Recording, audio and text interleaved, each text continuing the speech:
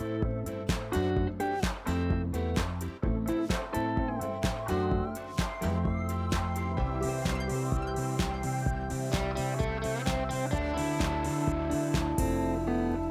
everyone, it's Andrea, your podcast friend, and welcome back to Love Andrea, a podcast all about how to navigate love and life in New York City and other random fun topics I like to chat about as well. So welcome back, and if this is your first time tuning in, hello, nice to meet you. I really appreciate it. So it is officially spooky season. It is the month of October, pumpkin spice is in the air, it's getting a little breezy, Halloween is just around the corner. It's getting those cozy vibes, you know what I'm saying? If you are new here, I usually do how-to type of episodes. I share some personal experience that I went through, whether it was in my relationship or just life in New York City. And I also interview my close family and friends, and I'm starting to branch out and reaching out to, people that don't just do this because I force them to, but people that actually want to come on the podcast, I am now reaching out to. And yeah, I can't wait for that next section of my podcast. But yeah, so those are the type of episodes I usually do. But in honor of October and the Halloween spirit, I am going to do a different type of episode that I don't normally do because, like I said in my intro, I like to chat about whatever I want to chat about. I don't want to box myself in, and I just want to give me, some room to just share what I want to share. So today, I am going to be talking about spooky Disney fan theories. And Andrea, why are you going to be talking about spooky Disney fan theories? Well, let me tell you.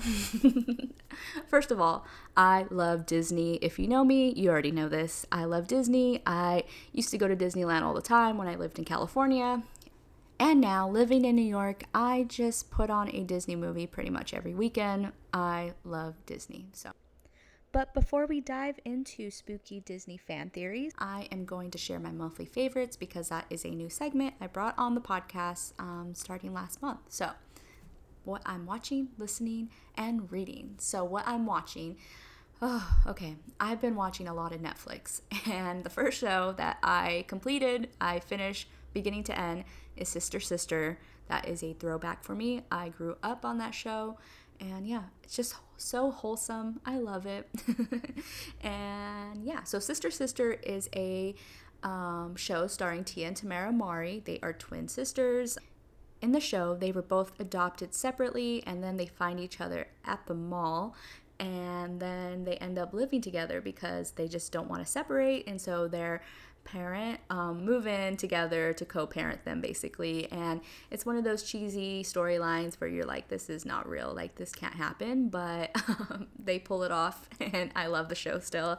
And yeah, it's just really good. I don't know how else to explain it. If you watch Sister Sister and you've seen it growing up and you know what I'm talking about, send me a DM on Instagram at Love Andrea Podcast. Tell me you know what I'm talking about because I love that show. It's wonderful. It's amazing. So I finished that, and it's one of those shows where I finished and I was so sad because I'm like, what am I going to watch next? What am I going to do now? So yeah. But the second show that I completed from beginning to end was Cobra Kai.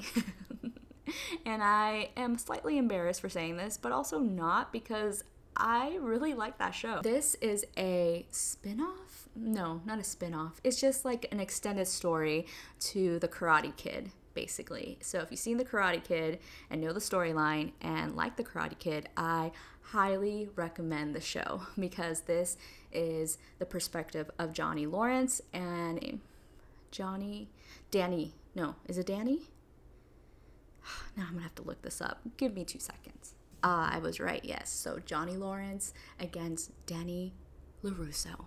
Or Daniel LaRusso. I swear they call him Danny, but on Google it says his name is Daniel. But anyway, so basically, like I said before, it's an extended version of the show. It's them growing up, and Johnny decides to basically reopen his own dojo, or the Cobra Kai dojo, and it's just really good. He opens it up. He kind of teaches these nerds how to do karate, and then Danny sees this as a competition and opens his own. Like I said, it's very cheesy, very like, do they need to make a show like this? No, they don't.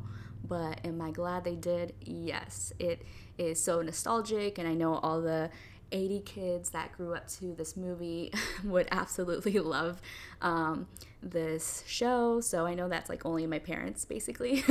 So, but yeah, if you are like in your like mid 40s and older, you are gonna love the show because it's like that right amount of cheesy. And if you are my generation of like 26, in the 20s, I think you're still gonna like the show. I think if you haven't seen The Karate Kid, you would still like this show because they do a lot of throwbacks and flashback scenes, and yeah, it's really good. I don't know how else to explain it. It's just really good. And I binged that show and finished it, and I'm like, no, why? So yeah, it's a good show. Okay. All right. So what I'm listening to, I listen to a lot of podcasts, I listen to a lot of songs, but I am just going to shout out a podcast that I've been listening to, and I hope I didn't shout this out last time, but I like The Office Ladies. Did I shout that out last time? I don't remember what I shouted out. If I shouted out The Office Ladies last time, I'm so sorry. I'll try to branch out more. I'm going to have to re-listen to that episode because I can't find my notes right now, but The Office is definitely one of my favorite shows, so of course I'm going to love this podcast. And also Jenna and Angela are both so wholesome. They're just like really great, and they're also best friends in real life, so it's a fun podcast to listen to. And also I'm a nerd, and I like listening to facts about TV shows and movies and behind the scenes kind of type of thing. So that's what they do. They cover each episode and they talk about the background of it and the process of making the show. They interview people and guests who were on that show. But definitely give me some recommendations because I'm pretty sure I shouted this out last time. I'm gonna have to take a listen to that episode. But yeah, okay. And what I'm reading. So I haven't cracked open a book because life.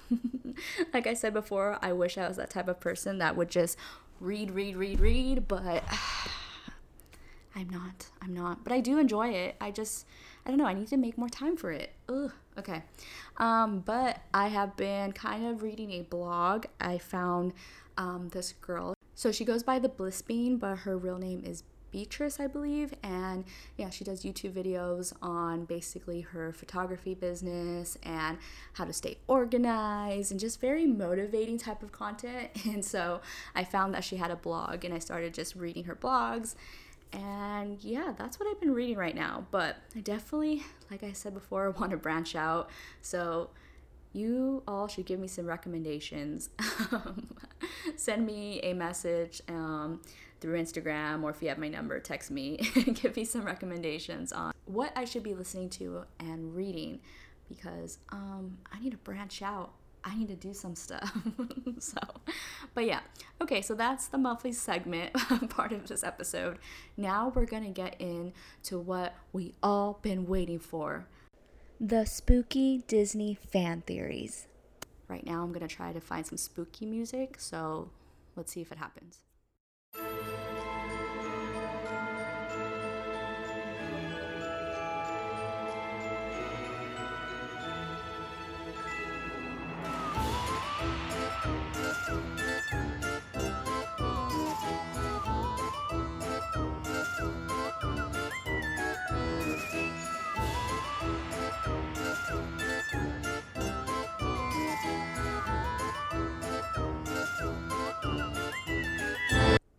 Are we ready for this? Dun, dun, dun. Okay. Wheezy from Toy Story 2 was secretly a villain. Dun, dun, dun. So Wheezy is actually the penguin in Toy Story 2, if you've ever seen it. Okay, this is from 17 article. I will have a link down in the show notes. So this is all from the author that written this blog. So let me just read it. Wheezy the penguin, who Woody saves at the beginning of the movie, seems like a sweet guy, but is he really? According to one theory, Wheezy, forgotten on a shelf, probably became jealous watching Andy play with Woody, Buzz, and the gang all the time. So when it came time for the yard sale, Wheezy wasn't even trying to save himself and knew Woody would attempt to rescue him, probably getting sold in the process, which is exactly what happened. With Woody out of the picture, Wheezy would have had a better chance of getting attention from Andy. Plus, remember how Wheezy didn't say anything when Woody fell off Buster the dog? He did nothing to save his friend after his friend saved him.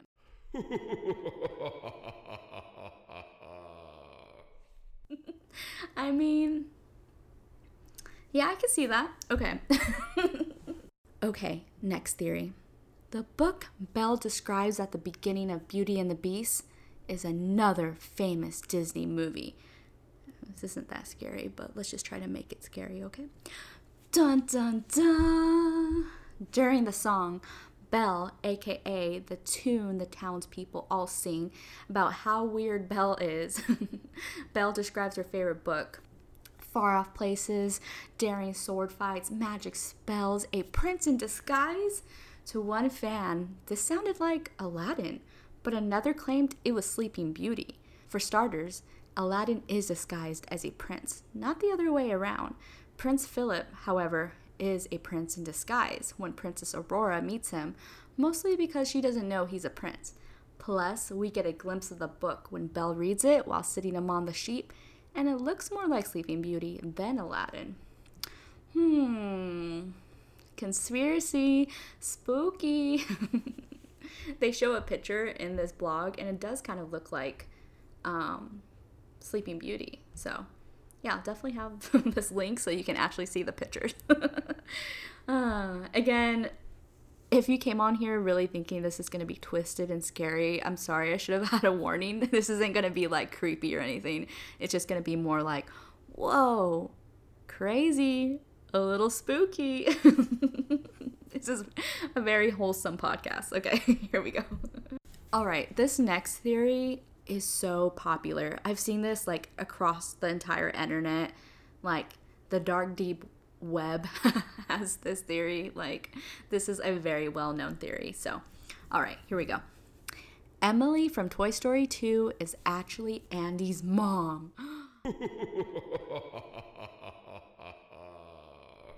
You may remember Jessie's owner, Emily, from Toy Story 2, and probably bawled when she dumped Jessie in the donation bin, but it is possible she grew up to be Andy's mom. When Andy is playing with Woody in the original Toy Story, he's actually wearing a Jessie hat, not a Woody hat. Did he inherit that hat from his mom, and does he own those vintage toys because Emily's reliving her childhood via the Roundup game? Also, Emily's childhood room decor was 1960s flower power, and Toy Story came out in 1995, which would make Emily in her 30s.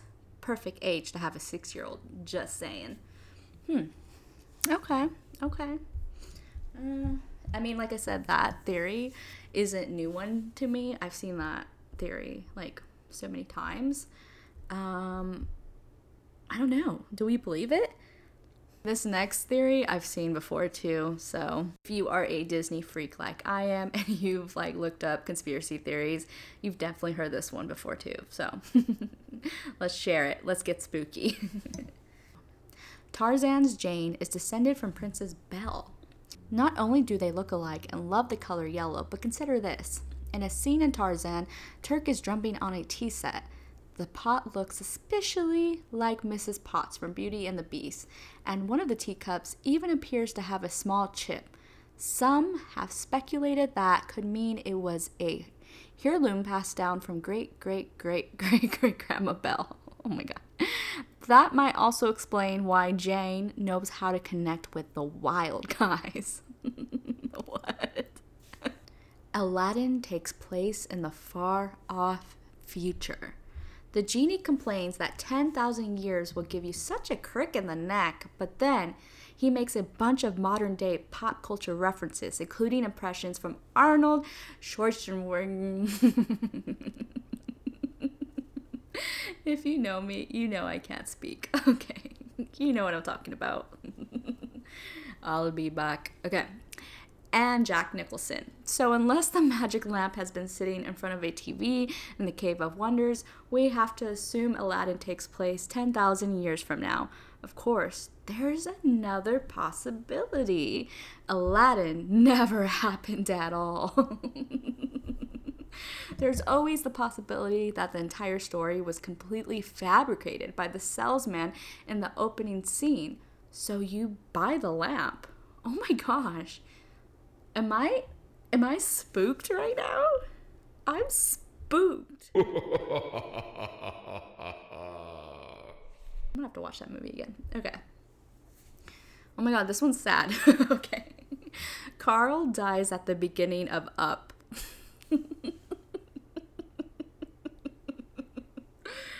Oh, is it getting spooky in here or what? Okay. The first few minutes of Up are a harsh dose of reality. We need a box of tissues just thinking about it. So it's weird that the rest of the movie is filled with magic elements like flying houses and talking dogs. One possible explanation, Carl actually passed away the night before he was going to be taken to Shady Oaks, and the movie follows his journey into the afterlife. As if it wasn't sad enough already. Like, what the heck? Okay. Ariel's mom was in Peter Pan and was murdered by Captain Hook. Disney is no stranger to Easter eggs, and this one seems to be more than 30 years in the making. The mermaids in Peter Pan may not be super memorable, but there is one mermaid who sticks out more than the rest. A young redhead who bears a striking resemblance to another famous Disney mermaid. While we never meet Ariel's mother in The Little Mermaid, in Ariel's beginning, we learn her name is Athena. The mermaid in Peter Pan is never named, meaning her name could be Athena.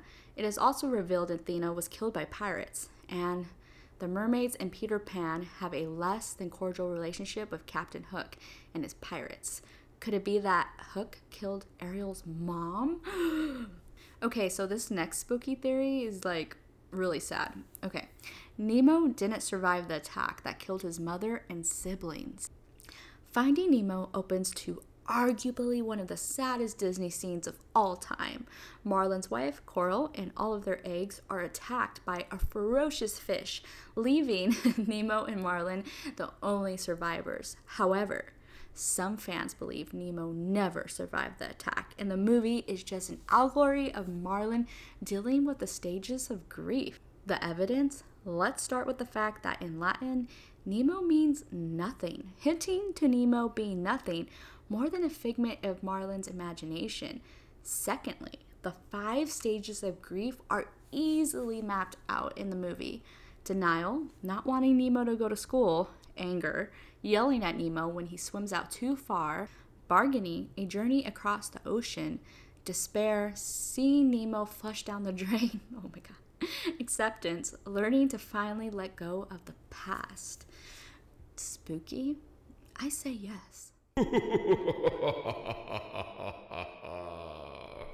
Okay, these Disney theories, these were a little spooky. I mean, they were kind of like, you know, kind of reaching, like really, but also, I mean, I see it. So the end of this article, it says, P.S. If you're wondering why we didn't mention the Pixar theory, most Disney fanatics aren't familiar with the theory that attempts to connect every movie in the Pixar universe. But there is one problem. It claims Cars is set in the future, when animals no longer exist due to pollution. But Cars takes place shortly after the construction of Interstate 40, which bypassed Route 66 a few decades ago. As shown in flashbacks, most of the Cars characters were in Radiator Springs during its heyday. Most cars don't last 20 years, so it's unlikely they survived from the mid-20th century all the way into the future. So, yeah. Should we dive into the Pixar theory? Okay, so I'm going to have this all linked in. It's by 3 authors, so I'm sure they all collaborated together to find these theories. And this was written last year, so I will have this linked down. I'm saving the article as we speak. And I'm going to have this linked down for you guys so you guys can read it and see the pictures. But I know, and I think we all know, that Disney, especially in the early days, they had some of the same artists to design their earlier movies, and they kind of just kept those same artists on for different projects within the Disney franchise. So a lot of villains and a lot of characters and background characters per se look alike because hello, it's drawn by the same artist. So of course I know, and a lot of people know too, that these aren't really real. I mean, who knows? But yeah, they had the same artists design a lot of their earlier movies. And I've researched and read on, not for this podcast episode, but just for fun because that's who I am, that they do little subtle clues in each movie, kind of just giving a nod to a previous Disney movie they've done, just for fun. But definitely reading these conspiracy theories was a lot of fun. It was a little spooky, the kind of spooky I like. So I hope you enjoy this type of episode. It's a little shorter than the ones I normally do, and definitely a lot different than I usually do. But I wanted to do something fun in honor of Halloween in the spooky time spirit. And yes, I know I didn't talk about like ghosts and scary monsters, but I thought this would be spooky and fun to do. So yeah, I hope you enjoy this, and I am so glad to be back recording. I didn't mention this in the beginning of the episode, but I did take a little week off, just, to collect myself mentally. Mental health is important, and recording this, today is actually World Mental Health Day, so I hope everyone is doing great, doing fine, and yeah, if you ever want to talk and just chat about life, and you just want to vent and talk about life, I'm here. I'm your friend. Go ahead, slide into my DMs at Love Andrea Podcast, and I will be happy to talk to you. So, okay, with all that said, I will be back with a more normal Love Andrea episode next week. And of course, if you enjoy this episode, don't forget to give me a rate and review if you're listening on Apple Podcasts, and if you're listening on Spotify, of course, click that follow button, and I really appreciate it. So, okay, now I will talk to you all next week. All right, thanks for listening. Love Andrea, your podcast friend.